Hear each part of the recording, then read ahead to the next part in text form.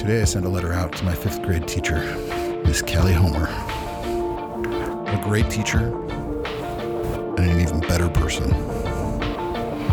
Welcome to The Bruised.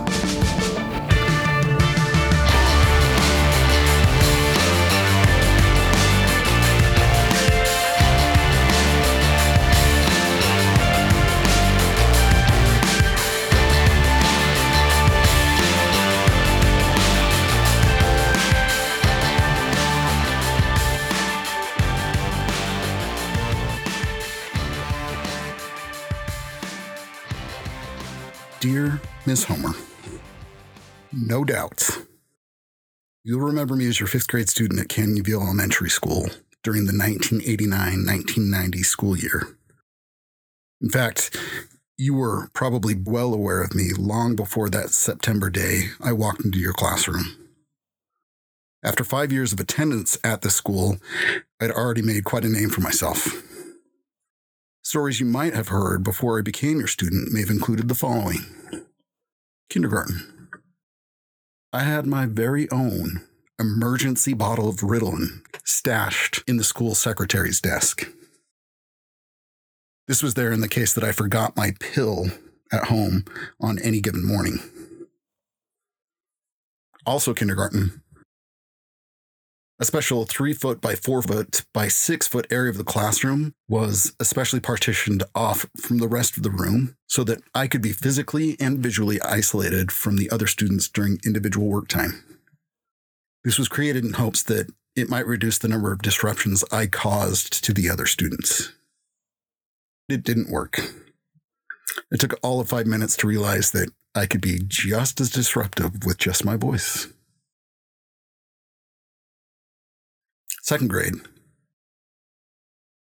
I made a vulgar hand gesture towards another student while that student was standing right next to the teacher. Shocked at the gesture, the teacher then quarantined me behind the class coat rack while she prepared everyone else in the classroom for her absence, as she planned to then take me to the principal's office for what I'd done. In those few moments, I gathered what items I could. Boots, gloves, sandwiches, juice boxes, snack packs. And then I launched those, grenade style, over the coat rack onto my fellow classmates. It was awesome. 4th grade. Now I'm positive you've heard this one. I'd pestered my homeroom teacher so consistently that on a February afternoon, after I'd engaged in some gratuitous flatulent simulation, this teacher decided that she'd had enough of me. And that day, I earned myself a solitary desk adjacent to the principal's office for the last 4 months of the school year. Now, as my mom tells the story, at the end of that 4th grade year, she was called in to meet with the principal, Dr. Woods. They were going to discuss my future at the school. My mom fully expected an invitation to place me in the district's school that was specifically set apart for the emotionally gifted children. She therefore was actually shocked then when Dr. Woods told her, "Mrs. Bagley, we have found the perfect 5th grade teacher for Todd." After explaining to my mom that he'd gotten to know me better during the 4 months I sat outside his office, he concluded that Todd just needs somebody to love him. And then when my mom agreed with Dr. Woods, pausing momentarily, she rightly questioned him. "Yeah, but who would do such a thing?" Miss Homer, there's no doubt that you had actually volunteered for such a thing before my mother's meeting with Dr. Woods. As a teacher at Canyon View, during my 4th grade year, you would have unmistakably seen me at that lone desk, kitty corner to the teacher's lounge next to the principal's office. It actually makes me laugh to think how conversations in that lounge would have gone during February of that year. Like a new teacher walking in and being like, "Hey, that kid over there on the desk next to the principal's office, what's that about?" And then somebody going, "Oh, that's Todd Bagley," as if my name would explain everything. To which then that new teacher is saying, "I'm fairly new here. I'm not familiar with Todd Bagley. And then the other teacher being like, seriously? All right, grab your coffee and come over here and sit down. I got a lot of awesome stories to tell you.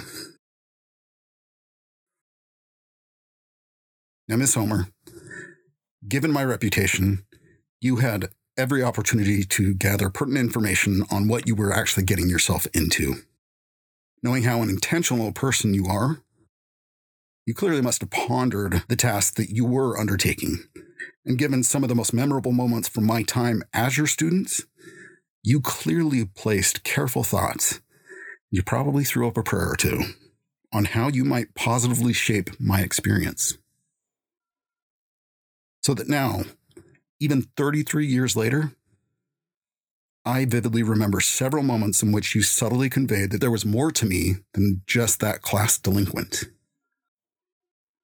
So here are 3 highlights of intentional moments in which you enabled my self-belief.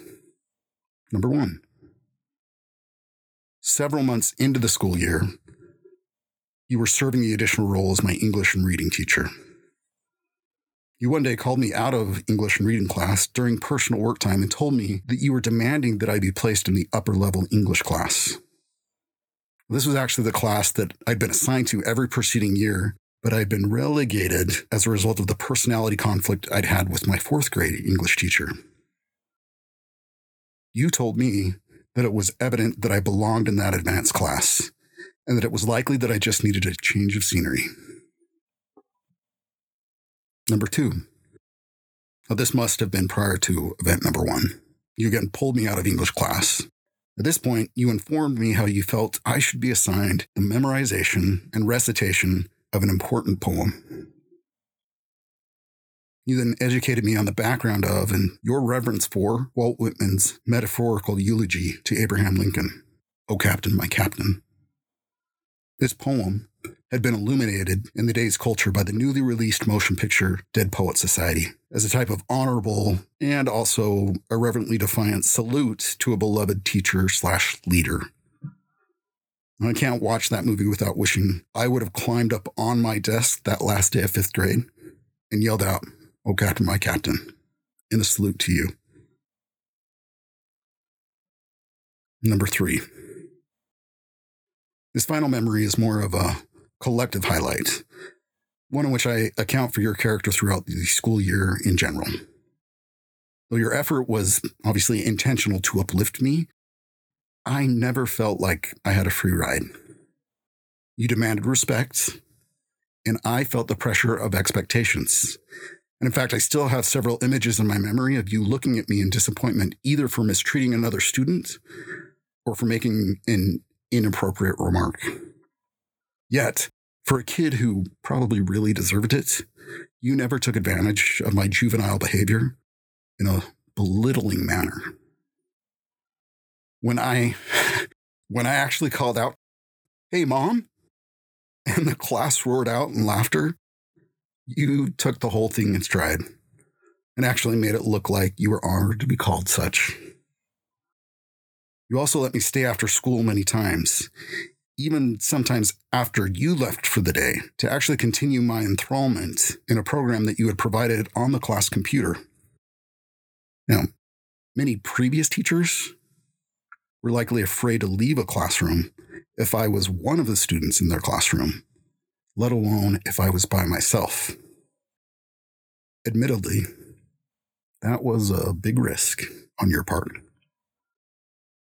Notwithstanding, the impression it made on me was proportionately positive. Now, lastly, a little awkwardness.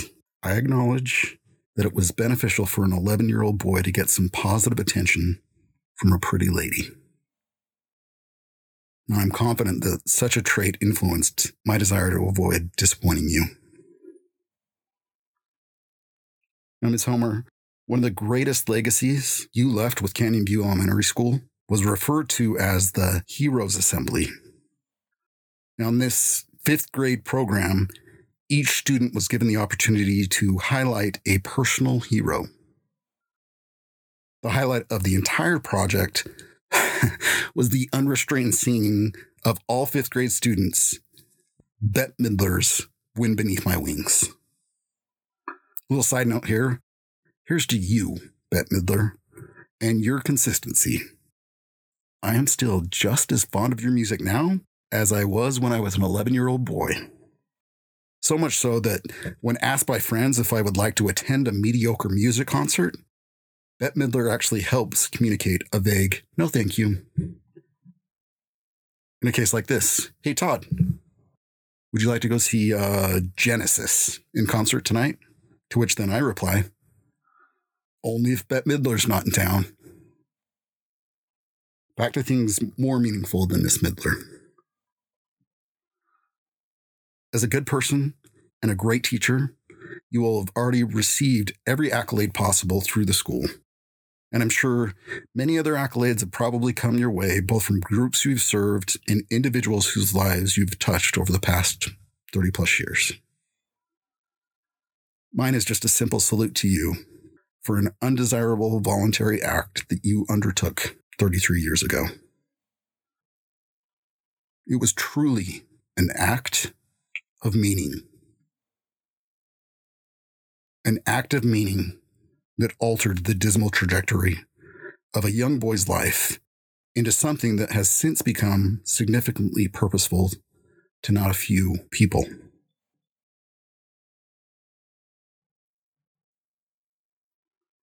Miss Homer, you were revered by the holiest woman in my life, my recently deceased mother. We must have spent over 100 hours since that 5th grade year talking about our gratitude that you chose to be a part of our lives. Also, my 4 kids all know the story of the teacher who loved me. And most, as a result, have selected "Oh Captain, My Captain" as one of the first poems to recite in their own school recitation festivals. Also, my wife was the one who actually encouraged me to address you as the first person in my current endeavor to communicate the roles of relationships in the life of someone chronically emotionally compromised. So here's a small feather for your cap, Miss Callie Homer. You enabled me to find purpose in the face of trial, so that I then might communicate hope to those who also struggle. I will always consider you an uncommon friend.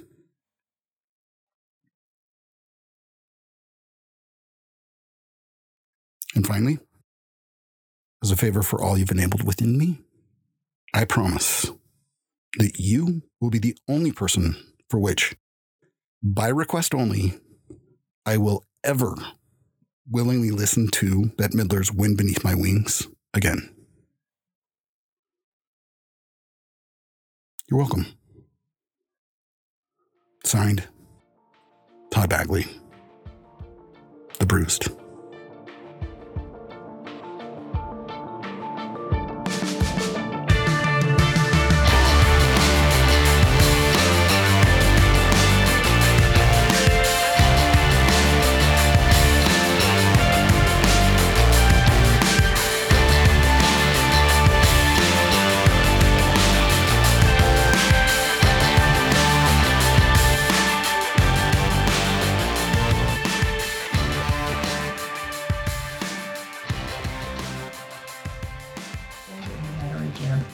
She moved from 3rd grade to 4th grade. Oh, 3rd grade to 4th grade. I had it wrong. Yeah, 3rd to 4th grade.